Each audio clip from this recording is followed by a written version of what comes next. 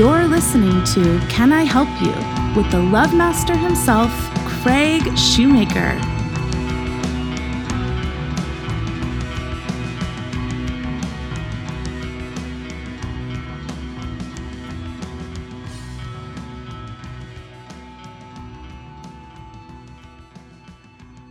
Hello, everyone. Welcome to Can I Help You with Dr. Craig Shoemaker, also known as a comedian Craig Shoemaker. We should have that as a title. I know the comedian Craig Shoemaker. Yes, but we should have that as a, chefs have a title, doctors have a title. Why don't comedians have a title? We're bringing it all the time. We have a prescription that we're offering all the time, right? That's right. You heal more, believe me, you heal more people than doctors do. Probably true, right? Definitely. We just don't get the credit for it. Well, welcome everyone to our show. We are here with Eddie Burke, and this is an unusual guest. Hello. Because a lot of people will say, "Who's Eddie Burke?" That's right. My wife said that this morning. Everyone here has said that, and people listening are saying that. Who is Eddie Burke? Eddie Burke is... So I'm a comedian for a long time, if you didn't know that, and been at it for decades. But this guy's been at it for decades as well as the bartender at the Improv, which you would say is the number one comedy club in the world, right? Yes, I certainly would, and it's the one that started it all in New York with Bud Friedman. I think it was 1963. Yeah. And no, I wasn't there. In Hell's Kitchen. Yep. He started the Improv. There were great photographs of back then. Bette Midler started there. Oh, yeah. And all these legends at this tiny little place I used to play on. I think it was on 45th and 9th, something like that, right? Somewhere in that area. In Hell's Kitchen, Danny Aiello. I think it opened as a kind of an outlet for the Broadway people to come after their shows. Yeah, it's right in the middle of that area. Yeah. And somehow it morphed into just a stand-up club at some point. It was a variety, a place for variety, a lot of singers. And I think back then comedians had accompanists a lot of times. There was a piano player that would assist them or actually be there for the segues back and forth and the intros. Because back then they didn't have... a sound system that you could play anything. Now, right. You say, what song do you want to walk up to? Well, that's where karaoke started, right? That's exactly right. So, and then they would have someone playing piano. I think Dustin Hoffman was one of those people that played piano. I don't know if he played as an accompanist, but he played piano there, from what I was told. I mean, the names back in New York were ridiculous in terms of who was there. Carlin, I believe Pryor, Danny Aiello. The actor. Was a doorman back there. He was a doorman. Yeah. Mm-hmm. And he, of course, we know him from Do the Right Thing and a number of movies. He just passed away recently. Yes. But he started there as well. Did he ever go to your Hollywood Improv? And you've been there since, I think, 1978? 79, yeah. 79. Mm-hmm. Yep. And we're going to get to who you replaced. That is unbelievable. I went to Eddie's roast. It was not supposed to be a roast. It was supposed to be a celebration. I know. It's Gary Cannon. He was the only one that roasted. Everybody else was kind of lost on stage. Like, what am I going to say about him? I don't know what to say. It's like, I like the guy or I don't like the guy, but it's like... Well, I was talking about this on our break here because Bruce Jingles just did this another episode. Mm-hmm. So if you're tuning in, I am wearing the same shirt. I didn't bother to pretend it's a different day. He washed it. But Yep, that's right. It is virus time. I washed my shirt in between yesterday. So you've been a bartender 40 years. It was your 40-year anniversary. That's why we were celebrating you. Right. Mm-hmm. Jay Moore went up. Yes. Right. And I have to tell you, it was one of the most brilliant performances I've ever seen. I wouldn't go up because I'm not going to perform in front of comedians. That's right. They're not the greatest audience. Judgy, just sarcastic and cynical. The worst thing is to perform in front of your peers. Oh, it's the worst. They're all like, he could have done that this way, that way. I wonder if other people feel like a doctor, if they're doing surgery, if they had somebody that was That's interesting. around the surgical table going, are you kidding me? You call that... You call that an incision? Well, I have to admit, I don't mind performing in front of other bartenders. It's not a big deal. Do you have a cluster of bartenders that you like? You come to your bar, for instance, after they're finished working. There's a few that come in. There used years. to be a lot more. There at the celebration, there had to have been 6 or 7 bartenders throughout the history. Throughout the history of the Improv. Right, that were there. I mean like local on Melrose, like someone from across the street. What was that bar across the street? I used to hang out. The Moustache. Yes, the Moustache. Mm-hmm. Yeah, I remember. That's been closed for a while. Great place, yeah. That's where we went, if Bud kicked us out. Bud Friedman get would out kick of the us hall. Out. That was my biggest memory. Is get out of the hall. So Bud Friedman, the owner of the Improv, he had a table. Mm-hmm. The table. Right.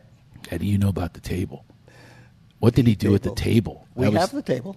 It's there. It's not the same. Come on. No, but it is. It's the same table. That was Bud's. It's the same table, but it was Bud's table, and that's how a comedian knew that they made it. Right. If you got invited to the table, and the other thing he would do is get out of the hall, get out of the aisle, get out of the aisle. He would repeat that over. That's how you knew you didn't make it. If you were a get out of the aisle, he would never say get out of the aisle, Jerry Seinfeld. No. Right? Or Craig Shoemaker. But no, he did that with me at first. Well, Are you before kidding me? You got where you got. When I first got there, that was the thing. Is like I was not, invited into the club. That's a hard thing to do.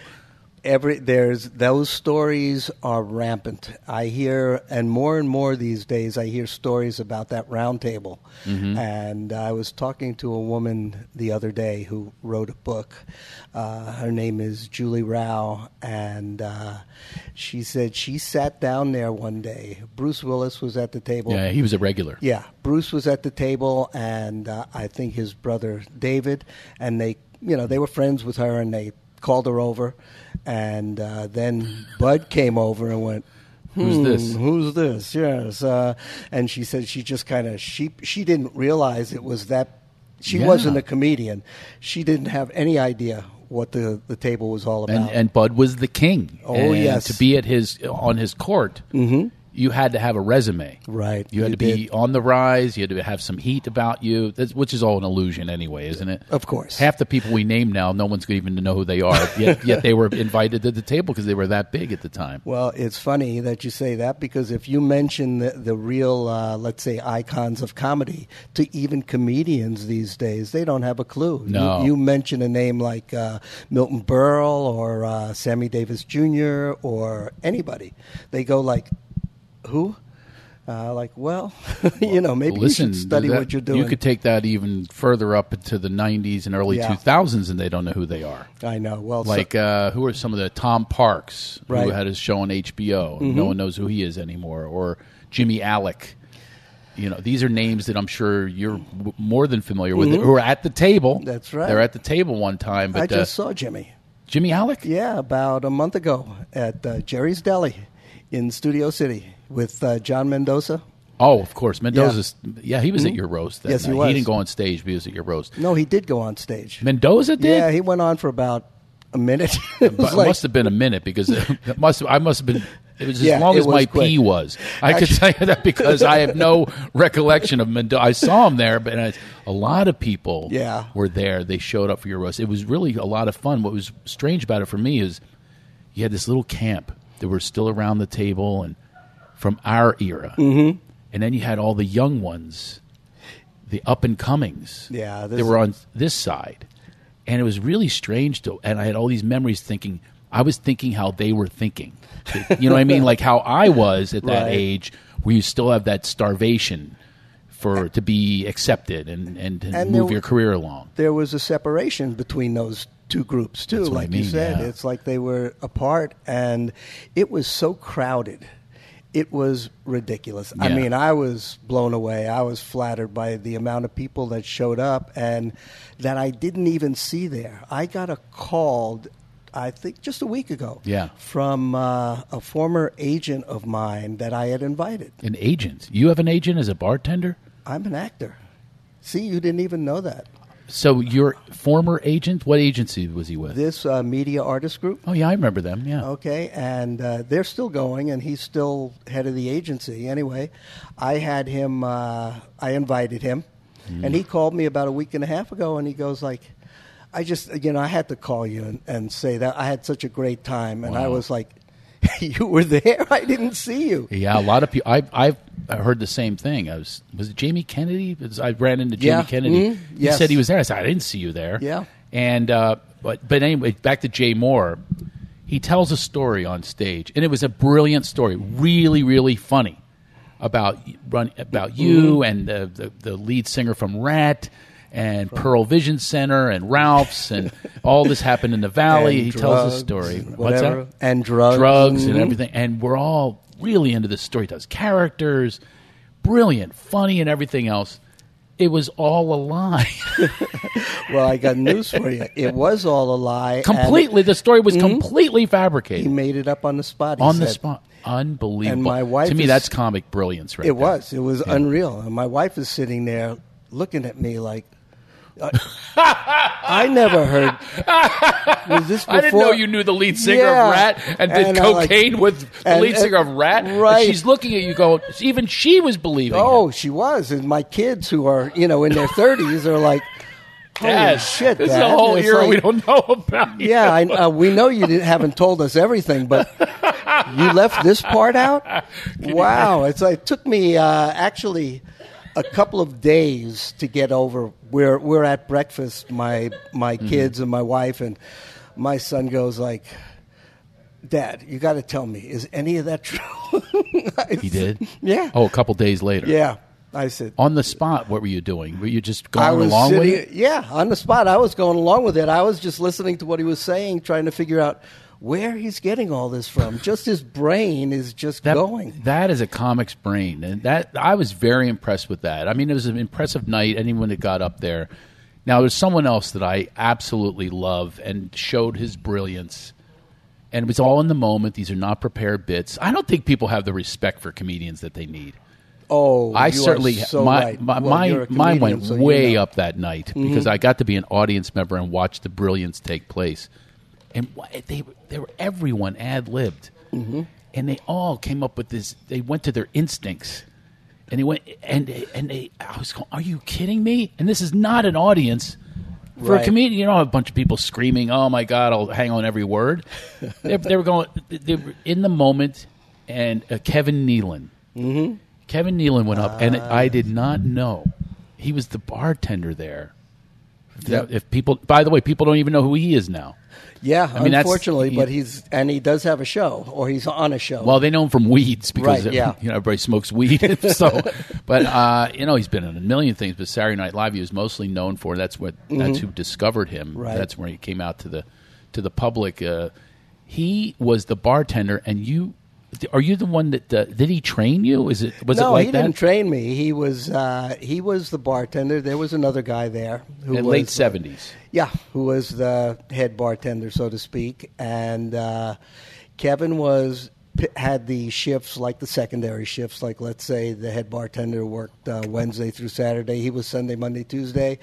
I came in. I was brought in by the head bartender, who was a friend of mine back then. His name was Steve Morgan. He got you the job, Steve did. Was he at your roast? Oh, no, we haven't spoken in 30, 40 years. We're not in touch with each other. Oh, okay. And I couldn't even tell you why, but we're not.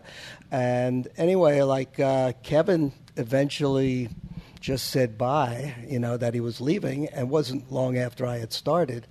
And he doesn't tell it this way, but I'm sure this is what he told me back in the day why he was leaving. He said, well, my stand-up is starting to develop and do okay, and it's really kind of tough when Bud introduces me as his bartender every time he brings me up.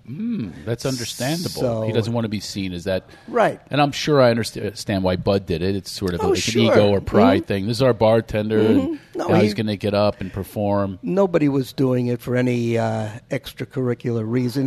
That's just like you said. He was proud. This is my bartender. Yeah. And look how good he is. And Kevin's looking at it going, hey, I don't want that as my intro. I want to have respect and it's not Hollywood. Get me a cocktail. It's Hollywood, and it's typecasting, that. Yeah, they exactly. go like there's the bartender, so okay, when you're done, you're going back to the bar. And I think that's really the major reason why he left at that point. Mm-hmm. Although he was about to take off anyway. It was just a couple of years later that he got SNL. Right. So he just took off from there. And we all have to start somewhere. I actually bartended. Oh, did you? And we had a comedy night, and I would jump from behind the bar. I'd say, "People, hold your drinks. I got to go up," and I emceed. So I had to keep stopping my act of bartending to do my stand-up act. This is in Philadelphia, Rick's Cabaret. Okay. And I would go up, and it was the strangest thing. And then I go on stage. I'd say, you better be tipping me well because it's going to go to everyone else that you're a cheap bastard. So I was able to heckle them from the stage. So this is where you started? In Philadelphia. In Philadelphia? Yeah. And what year was this? Oh God. Way back. I've been doing it since high school. Wow. Ava Tamini's Backyard was my debut. Actually, my stand-up debut, my real one was, but we're going to get back to you. No, I've got questions. You have questions that you didn't cover on your podcast? No, I'm just starting to think. So, no, I started at a place. I was actually going to go to law school, and I was working in a big law firm, prestigious law firm. And I would make everyone laugh in the lunchroom. I was a clerk. And I'd have lawyers laughing. They let me on their softball team. And this guy was a musician. He was a fellow clerk and messenger. He said, "Would you like to perform between sets of my band? Do some of what you're doing here." And I didn't really have an act yet. Mm-hmm. And someday I'm actually going to, as a matter of fact, the next time I do, today I was planning on this, Corey, we're doing a lot of content now because we're all indoors and we're watching. Right. And today when we do our live, I'm going to do my first jokes that I ever told. I do my first comedy act I ever told. The entire crowd was African American, 106 degrees in the summer. White people won't go out for that. But, not if there's air conditioning around. No, and there was no air conditioning. People it looked like a Alabama Baptist church, with everybody's fanning. Yeah. I got a lot of that. Not a lot of laughs. That's a laugh. Come on. That's a laugh, man. Mm-hmm. I was getting some howls. Yeah. And it was called Sandy's Supper Club in West Philadelphia, and I got the bug. I went, man, this is something. I had like probably 2 laughs, and I went, that's like a first hit on a crack pipe. So there was no like build up for you in the sense that I've always wanted to be a comic. It just sort of morphed into that. I swear I'm not going to make this interview about me, Eddie. It's the last question I'm going to answer about me, but.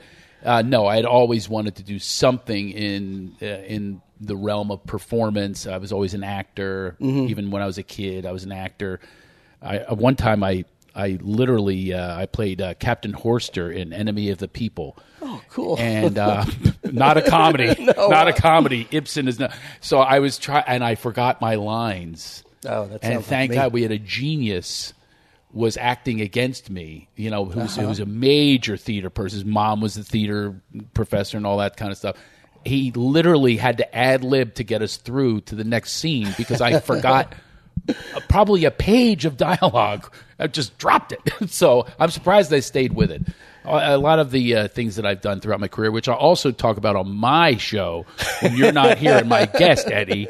I'm trying my best not to be a topper. I'm trying not to be a topper. We talked about some comedians are toppers. Mm-hmm. They can't stand it. I know. Have you seen this? Have I seen it? I work at the bar at the Improv. Have you ever stood there and go like, one guy says something funny, and then all of a sudden there's a line down the bar of everybody trying to go like one up the guy. What up? Yeah. And I'm like, shut up, all of you. And they all ask me, can I run this joke by you? And my answer is no. I don't listen to jokes anymore. It's like, no. You put the kibosh on it. I did. Mm-hmm. When was this? Did you? This has been since for like about the mid-90s? 15, 20 years ago. It just got out of hand. Oh my God. And actually, and they're there with a little piece of paper, and that's what we do. We carry a little piece pad, and they say, "Hey, Eddie, what about this?" That, and I go like, "No," and then walk away. It gets out of hand. I also have a job to do there, so it's like, and their jokes are never like one-liners. They're stories, which is fine, but not for my job. Some of them, which is really funny, will just keep talking even when I walk away. It's like they're telling a story or telling a joke, and like there'll be somebody down the other end of the bar that needs service, and I'm like, I'll be right back. Their mouths don't stop moving. It's like come back and you're still talking, and they are. It's like I never left. Wow! It's like they're 6 pages down on their story, but they never missed a beat. My grandmother was that way. She would just keep talking. We would literally take the phone and put it in the refrigerator or in the bread basket, and we would hear wah, wah, wah, wah, wah, and she would keep going. And all you'd have to do is like then you open the refrigerator and you would go and then you put it back in the refrigerator. We would have this little experiment we would do with her that it didn't matter who was on the other end. I know. I'm trying to make sure that it doesn't happen now, Eddie. Okay, or it's just me talking. No. This is a fantastic interview because you're giving me some insight into the sickness that business that we're in. It's comics, all of you, I give you all so much credit. It's such a tough job to do. It really is. And I make fun of comics, obviously, all the time. Right. But I really admire the genre in the sense that, like you said earlier, it's really a lot of work. People think you go up there and just start telling a joke. They don't realize, too, how intelligent a lot of comics are. You have to be if you're going to tell topical jokes. Yeah. You can't just spout off about the coronavirus and use the word because it's out there. Mm-hmm. You need to know something about it. And comics in general, I've found, are like really hardworking people. They go to open mics. They're playing God knows how many shows they can every single night. This is not like I have not worked for wherever it is I get. Yeah. And unfortunately everybody can't get to where they want to be, but that doesn't mean there aren't a lot of talented people out there, because there are. And it's just a matter of some have been discovered, some haven't. Mm-hmm. Some have been discovered and discarded. I mean, this is how it works. It's an ongoing amoeba that just keeps taking its own form. You'd mentioned intelligence with comedians. What do you think the commonalities are? Like, for instance, an athlete, you would say, oh, he has quick feet, or they came from a certain background. A lot of NFL players, they grew up in impoverished background, and it motivated them. What do you think a comedian's motivation is, and what do you think some of the commonalities are? Well, commonality-wise, I would think for the most creative comics are quick thinking. And being knowledgeable, like I said, of what's going on in the world, so that when they snap back with something, it's topical. It's not just like some rude, profanity-laced line, right? Or something old, an old way of dealing with it. It's a fresh thing. But what do you think of some of the personality traits that are somewhat common, or some of the backgrounds are somewhat common with a comedian? I have been asked that. Have you? So many times. And see how original I am. That's really original. But I guess I'm not a comic. I'm not one of those intelligent comics. No, come up with a very common question. It's been asked 1,000 times. I've never heard the answer. No, to me, and I'll tell you, there is none. None. Every single comic is different. Everybody has their own background or reason for why. And I've talked to so many comics about why they became a comic or what spurred them on. And some will go like, I had a rotten childhood and this was the way I let it out, or like my father beat me and stuff and this is how I got it out. Or, some will just say, it's just something I wanted to do from day one. There's got to be a reason they're doing it, though. Well, I'm into the deeper psychological reasons. Well, if there is one thing, it's called attention. And that's what so many, I think, people, not just comics, want. They crave it. Yes. People want to What else would motivate you to do something as insane as this? Nothing. Get up in front of strangers. Nothing. It has to be something. I'm going to break it down. I think it's pain. If you even break down what you're saying, if you take it down another layer, I think it's pain. And we believe that the solve for the pain would be getting attention or getting laughs, getting acknowledgement, getting love, as it's the misconstrued type of love. But I do think that there's a lot of pain behind it. Now, you can't generalize, but I'm Right. saying somewhat of a commonality. And I either he doesn't address it or he doesn't have it. As Jerry Seinfeld's the one example I can see that really doesn't seem to have pain. It doesn't seem that that's his motivator. But most that I have found, would you not agree? I would. It's because even if you want to go to that era, there's a man named Richard Lewis. You talk about pain, and I would imagine even I don't know, Larry, David, and all, because I remember all of these guys when I first started, and all of them were exactly the same from what I see as they are now. And as far as pain goes, probably the king was Richard Lewis with the neuroses and I don't know, what I'm doing or whatever. And became a drug addict. Yes. Well. Yeah. And an alcoholic. Yeah. And that's another commonality, wouldn't you say? Yes. There's a lot of drug and alcohol, so the comedy is dealing with some of the pain, but then other people take their pain in the direction of a lot of sex, right, or all the things that we're told, this will handle your pain because our society tells you alcohol, drugs, gambling, this is going to handle your pain. But so part of that also is because your life is nighttime at a bar. That is your life. You go on stage somewhere, and it's always, unless you're fortunate enough to be in a theater, you're always at a bar. So it's there. It's kind of like which came first in a lot of cases.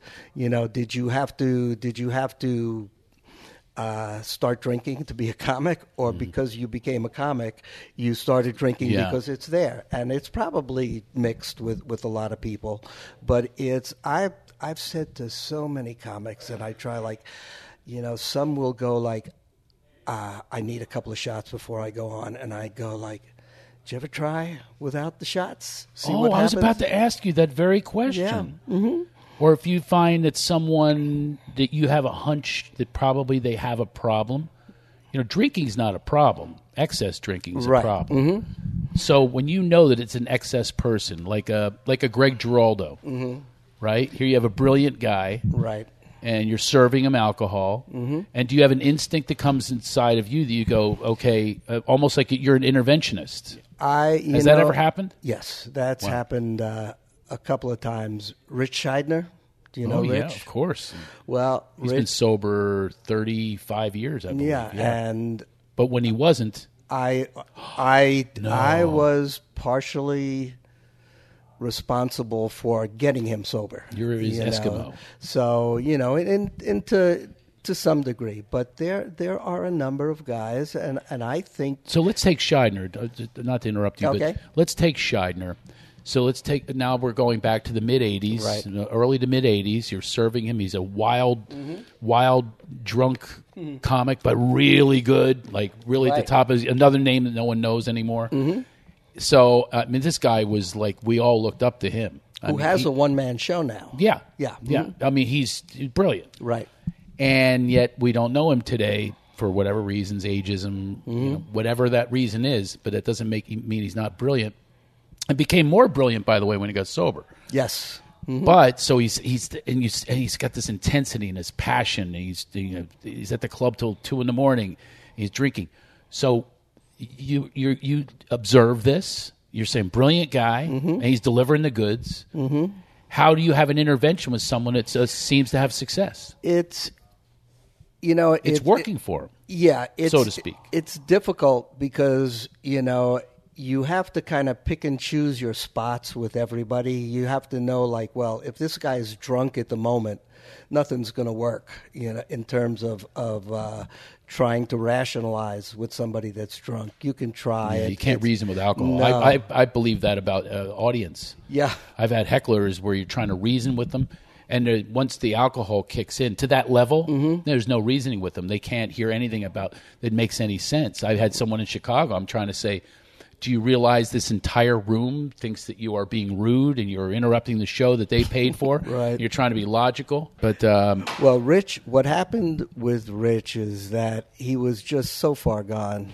I can't remember all of the circumstances, but I believe I might have called a friend of his to come and get him, at that point. Come and get him. Yeah, because it was, sometimes it just gets to the point where you go like, okay, this guy has got to be helped. And those were the blow days, too. Yeah. A lot of cocaine. Well, that was... the 80s. Were they doing it on the bar? Not on the bar that I saw. Really? But a lot of times guys would come out of the restroom and I'd have to go like, did you look in the mirror before you left? Did you got a big mustache? Wow. And this has happened time and again. But it wasn't as bad then in terms of what it was looked at as it is now. Cocaine was like everybody and his mother did it. Everybody did it, and lots of it. I remember I used to be the co-host of the Magic Johnson show. I do. I remember that. That's for like right. 10 minutes, and it should have been called. It was a Magic Hour. Should have been called the Magic Minute. That's how long. That's how long it lasted. And I'll never forget.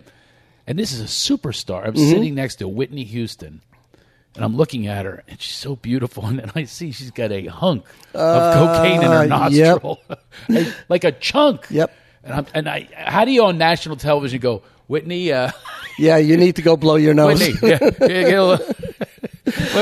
blow your nose. And see, Eddie, I grew up back east, and that's where my career started as well. And by the way, do you know this? I'm sure you do. Different styles of comedy. Oh, yeah. Did you notice when the East Coast people would come out here? Oh, it's totally different. It is. I'm from the East Coast. I'm from New York. Yeah, so you know. Yeah. So I want to get back to that, but I wanted to tell you that we also had an illusion in the 80s that you did cocaine everywhere. Oh. And that's what we thought. We had heard this. So I came out here, I'm taking over L.A., and I got invited to remember a club called Vertigo? Sure. Really popular. That's where you went. That was... Afterwards. Yes. I was on the list from the owner. Wow. I had dinner with the owner. I couldn't believe it. At the Velvet Rope, I went right past all these people. Who's he? I went right past everyone. Studio 54 in just LA. Like it was in LA, yes. And I got past everyone. I was so cocky. Dinner with the owner. And then I said, let's do some coke on the table because you're supposed to do that around here. It's like part of the thing. And they said, no, don't do that, my friend Mark. I said, let's just go in the restroom and we'll do it. And we went into the stall together, and all of a sudden, boom! They knocked in our door. You boys are out of here. So this is my debut in L.A. You know how puppies, you pick them up by the neck, the scruff of the neck? They had my shirt collar, and literally, because I was arguing with them, hey, what's wrong with that? That was breaking and entering. I'm telling us breaking and entering. Into a restaurant, the guards, they had that headset on. They're coming now. And meanwhile, I was invited by the owner. And those same people I had just passed that were still in line, they watched me. The guy literally kicked my ass. Oh, God. He goes, these boys are out. And then boom, he took his foot and kicked my ass out into the street. And that was my debut in Los Angeles. That's how Bud Fried... do you happen to remember the old bathrooms at the Improv? Course. It was like a dump. It was like one little stall. Yeah. And probably before you, it had a door that went from the floor to the ceiling. And for the stall to get into the stall, just about. Right. It wasn't like one of these, where there's plenty of room. Yeah, gap. Well, he goes in there, and there's like 3 guys in there, and they're all in the stall, and Bud goes in. Yeah, and they're doing cocaine. Yeah, and obviously he throws them out. Get out of the stall. A little bit more violent. Get out of the stall. And the next day, the door was cut in half.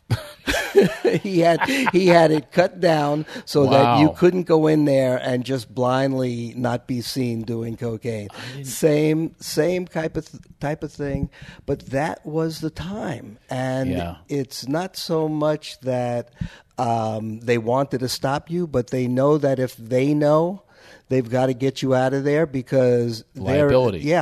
Exactly. They're in trouble. Same thing. There were people selling drugs like crazy, and That's where you got it. Yeah. That was like those are the deal. There are no dispensaries then. No, the woman that the dispensary was in the alley in the back of off of Melrose. No, I'm and did you ever sell it? No, I'm not. I've never been into drugs really myself at all. Yeah.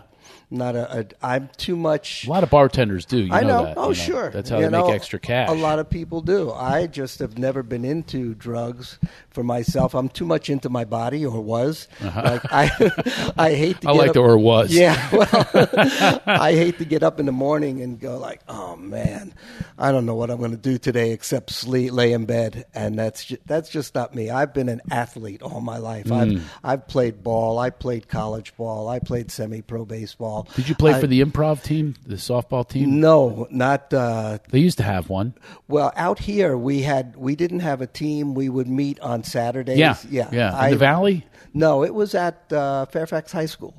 I was never invited to that. Thanks, Eddie. It only it only lasted a little while, but then I actually played against the Improv in the Broadway Show League in New York. I remember that. I played for a place called, I think it was Catch a Rising Star that I played for, and I was kind of brought in. I was a teacher too at that point in my life. Mm-hmm. I was brought in as the ringer, there. Catch a Rising Star was the rival of the Improv. Oh yeah, it was a big. Those were the Comedy Wars and the comic strip. Those were the three at the very beginning. In the very beginning, and of comedy, Improv first, and then they all started smelling the money, I guess, and they said, we need more comedy clubs. And there seemed to be much more of a frenzy then. It was new. Because and now it's not anymore, and it's just taking different forms. And podcasting's another form, right?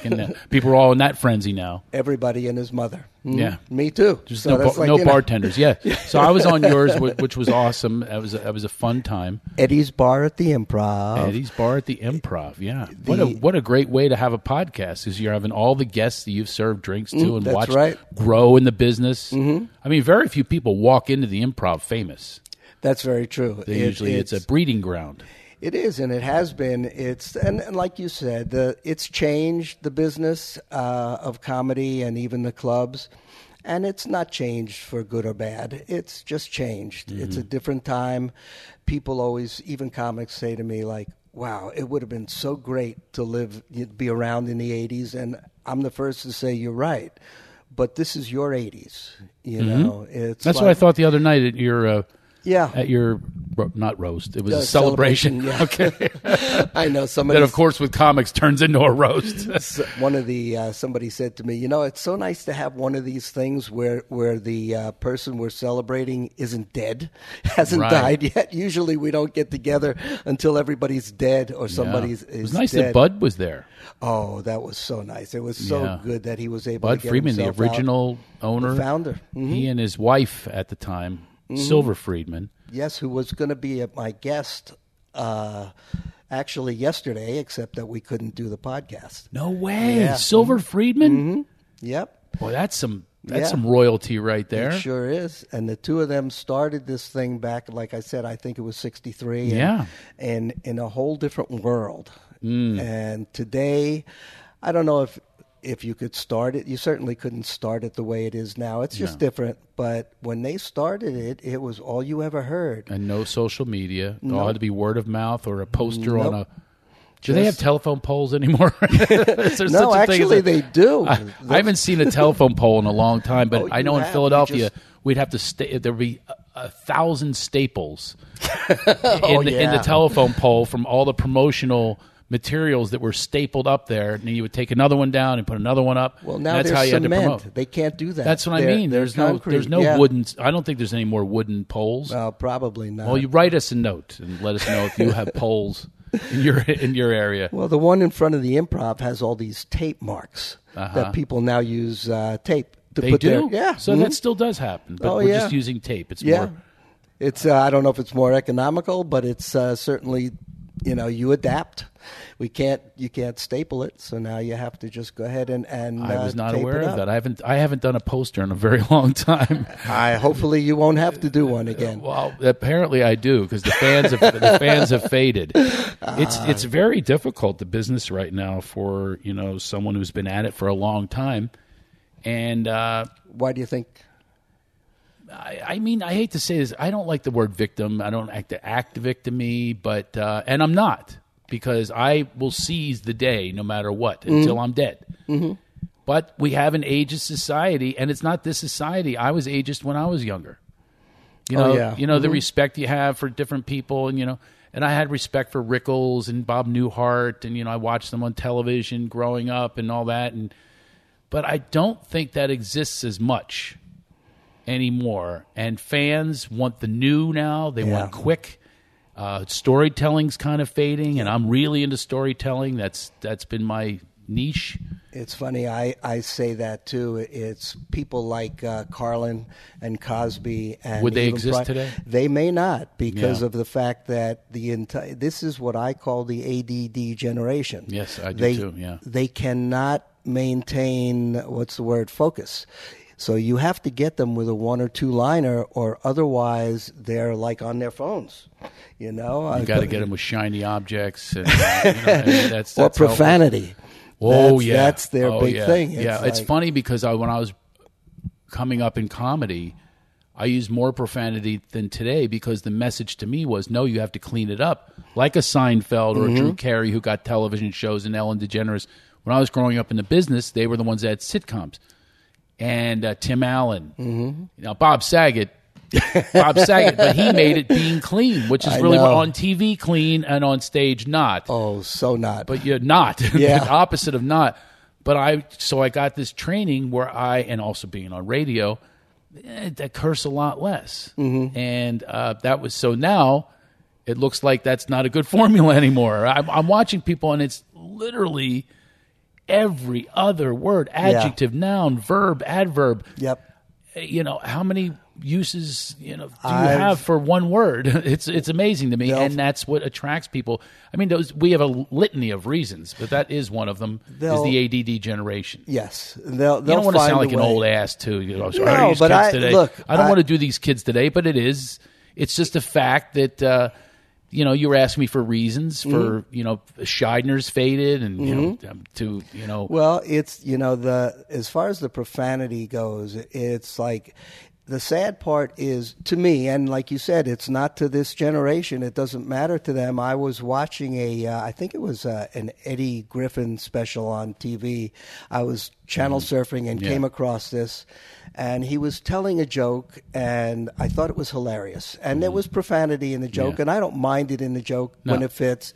But after two or three jokes, in between every joke, he's pacing the stage, and every other word is mother this and that. And I'm going like, come on. I don't need that. I'm by no means a prude. I mean, I probably curse more than anybody I know. Yeah. But if I want to be entertained, I don't need it that way when you're not telling a joke. I think to break that down for me is you believe, and I believe this in my heart, that comics are the more brilliant performers out there, because we're the script writers, we do everything, so I have the utmost respect. And it kind of takes the respect level a little lower, because you're going, you could probably spend a couple more minutes writing that better. Yeah. You know what I mean? So I think that's what it is for me. Is like, you know what? You really could, loosen the reins on that. I remember being forced into cleaner material, forced into different approaches to a joke, forced into it. Mm-hmm. I actually at the Improv. I remember evening at the Improv. Sure. Mm-hmm. That was the show classic. to do. That started really. I think that was like the first of all the comedy shows, even on cable. There wasn't anything before that. It was on A&E, right? Until they became the Hitler station. For a while they were the comedy network, and I think they're cops. Yeah, so they all go through phases. But A&E at one time was known for They were the comedy channel. They were the comedy channel, and they had Evening at the Improv, very popular show, but they always had a famous host. Yep. Oh, it's funny that you remember that. Someone who was famous but not a comedian. Right. And one of my hosts was Webster. Do you remember Webster, Sure. Emmanuel Lewis? Mm-hmm. Is he alive? Can we check that out? I think he's still alive. He's alive, it's the right? other one. He's a very small Gary Coleman's dead. He was the other away. Gary Coleman, a small black kid that they exploited. It's both the same. Do you know that he was a security guard at the end of his? I do know. Gary Coleman was. Gary Coleman. Emmanuel Lewis, we still don't know. We're just checking if he's alive. But anyway, he was really big then. Mm-hmm. And we went into the bathroom, and he's like, "You sure you want to tell us?" I'll tell you the story. He's waist high to me, and he goes, "Pull your zipper down." I go, what the hell is going on here? I was brand new to Hollywood. I'm going, the star is telling me to pull my zipper down in the bathroom of the Improv. And it was because he says, he wanted me to, I had no idea of this technique. He says, now reach in and pull your shirt in. He was teaching me how to tuck my shirt in. Right. And I was thinking think, is this how I have to get ahead here? We always heard about cocaines and blowjobs. No pun intended there, right? That's funny. What is it? He's alive. What's he doing now? Is he a security guard too? No. But he's 49. Oh, my God. Wow. And he told me to reach in. And to this day, if I ever do tuck, I'm not a tucker. But I will do the Emmanuel Lewis method of you pull the tail down, reaching through your zipper when you do that. But that show was the first thing on the resume, if you're looking at television credits. Evening at the Improv. It was a breeding ground for comedians. There's not one comedian from back in that day, I don't think, that didn't do that show. Never one, even the shitty ones. Yep. Yeah. So many, well, they eventually ran out of comedians, not ran out, but so many tell me they did it 4 or 5 times. Yeah, I did. Yeah, I did about 4 times. Yeah. And the thing is, what I was about to say is it trained me. You had to be squeak clean on that one. Yeah. Mm-hmm. And it trained me to rewrite jokes. I used to have a joke. As a matter of fact, this was really crazy. I was about to go on, and you've got your material down. You got it down. And a guy used the same reference as I did. And I'm going, I can't tell the joke. And I go into the bathroom, not with Emmanuel Lewis this time. Hopefully not. And rewrote the joke, and it turned out to be a better joke. I used to talk about remember when you were a kid, you ate cereal. Were you into cereal when you were a kid? Sugary cereal, right? Without a doubt. Did you do sugar on top of sugar? Listen, I still do sugar. That's what my doctor keeps telling me. You need to cut that sugar out. Oh, well, I stopped doing this, but I would take the Frosted Flakes and actually put sugar on top of the Frosted Flakes. That's how bad it was. Till you get to that bottom, that milky substance that has sugar, right? And I called it nuclear something. I forget the old joke, but then someone that did a nuclear reference. I had to quickly change it to glucose quicksand, which was a better a better reference. And sometimes that's what comedy does: is it forces you to get cleaner. It forces you to make the joke better. It forces you to write. It forces you to. Now, have you ever been on stage? Not as a comedian. Like I told you, I am an actor. Right. So I have been on stage, but not as a comedian. One time. It must have been Emergency. Yeah, this is funny. Emergency. It was a Sunday evening. There used to be a singing duo that performed every Sunday at the Improv. It was a very famous. Andrea Marcovici. Oh. And are you kidding me? No. What do you mean a duo? She's a solo, and she's amazing. She was with another. There was a guy. They were the two of them together, and they performed. What a reference you're giving me! I go way back with her. Really? Oh my God! I love her. What a voice on her. Well, actress and singer. Yep. And she's another. Can we see if she's alive? I think she is. Well, the two of them are here. Yeah. The audience. It was a full house for them. And the manager comes out. Her manager comes out and goes, Eddie, the host isn't here. I said, it's they got about 10 minutes. They'll be here. Goes away, comes back a few minutes later. Eddie, can you go in there and bring him up? I said, no, I can't bring him up. Is that my job? I said, no. Yeah. I said, I'll give him drinks. And she comes back again. Eddie, please, somebody's got to bring him up. We got to start the show.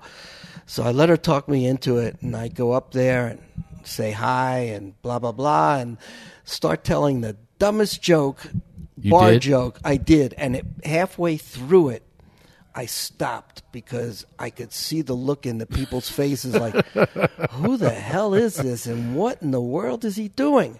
And I'll tell you what the joke was because I remember it. Yeah, great. It was that bad. The joke was when Lee Majors and Farrah Fawcett were married, they have a plumber comes in to fix the sink, and Lee Majors walks in and says something like, just make sure you screw the right faucet in there. This was the joke. And I'm like, oh, my God, this is why I don't do comedy. Eddie, that's not that bad. I've heard way worse on open mic nights. Oh, and yeah. I'm sure you have behind the bar way worse jokes than that. It's not that bad. I saw where it was going, but still, it was a pretty... Well, I think they did, too, at that time. It was like, no. When you say... open micers, we used to have open mic, and when the Improv bar was kind of shut down and it was in the lab next door, so I had to sit in there when the open mic was on and listen to all the open micers. And a lot of it, you watch people grow and so on and so forth, and very little stops me from saying something, and so nothing does. You're a New Yorker. Yeah, so no filter. No, absolutely not. Right. So this one comic tells a joke, nobody laughs, and then he goes, "Come on, guys, that's my best joke," and I go, "Well, then you need to get off the stage." Which cracked, of course, the audience up.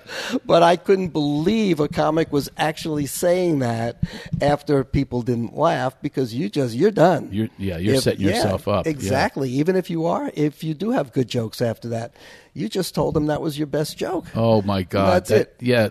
You can't shut me up. There are a lot of lessons you got to learn in comedy. That would be one of them, is don't give the crowd any more ammo. That's right. Than they need. Yeah, exactly.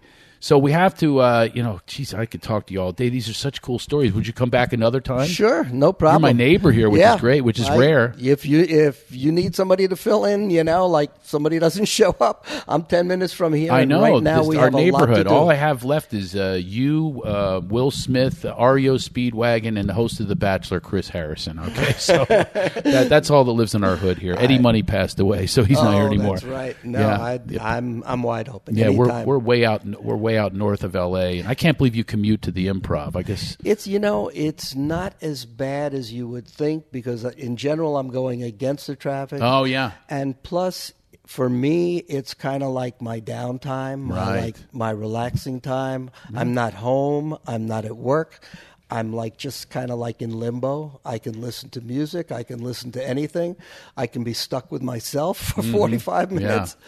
But it's you get used to it. We're all in limbo now. Yes, it's crazy. I know. This is so surreal, this whole pandemic. I just can't. I'm so happy you came through. No traffic, that's the good news. Oh, yeah, I know. No traffic now. It's funny. But you came through the pandemic wave that's out there and showed up here. So it is called Can I Help You? Do you have any... suggestions for someone in any realm of life you could possibly help them with your sage wisdom of a 40-year bartender around some of the most brilliant people in the history of the planet? Mm-hmm. And what have you gleaned out of that you might want to share with our audience? I'll tell you, it's really very simple, and that is be true to yourself. And that's something that I have tried to do, and if we all are that way, I think we'll be better off. If you just be true to yourself. Yeah, and there's a lot of phony out there. Welcome to Hollywood. And you've served a lot of drinks to those. You served a lot of drinks to those phonies. Oh, well, you're as real as it gets. Oh, thank you very much. I feel like I criticize Nick Cannon, and he has the worst. He's a Masked Singer. It's one of my favorite shows. I criticize him all the time. He has the worst segues ever. Oh, really? Oh, yeah. He'll take the last thing a judge says. Like they'll go, what a beautiful mask. And that was a beautiful performance. So and I just did that with you. I'm guilty. That's all right. As Nick Cannon. Maybe I'm projecting on him what I don't like about myself. Just watch Craig Shoemaker on Eddie's Bar or listen to him at the Improv Podcast. That's right. We have the Improv Podcast. I still haven't seen it. You need a staff or something. I do. To help you out with promotion. I didn't even know it was released. And we did it months ago. Yes, we did. It went really well, too. It was a really interesting, it was really, fun really interview. good. Done at the Improv. Yep. So you can actually see the Improv where most comics developed their material, and most of them came up through the Improv.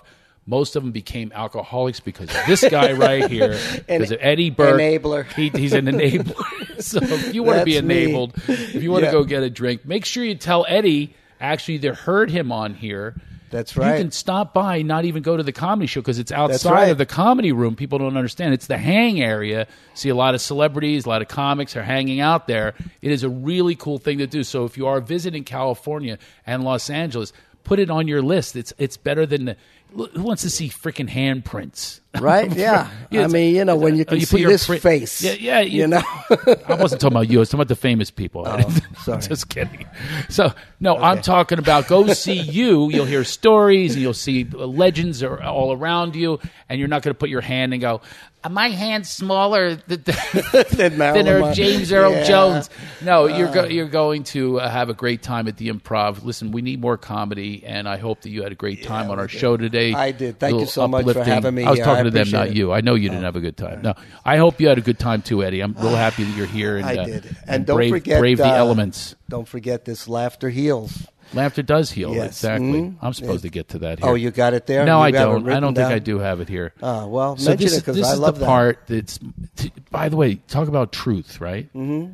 The truth is, I don't like promoting myself. It's probably one of the reasons I'm fading too, and I'm not good at it. I don't like promoting. Well, I always hope that people just go, wow, that's some talent, or that's something to say, or I'm entertained, or I'm whatever that is.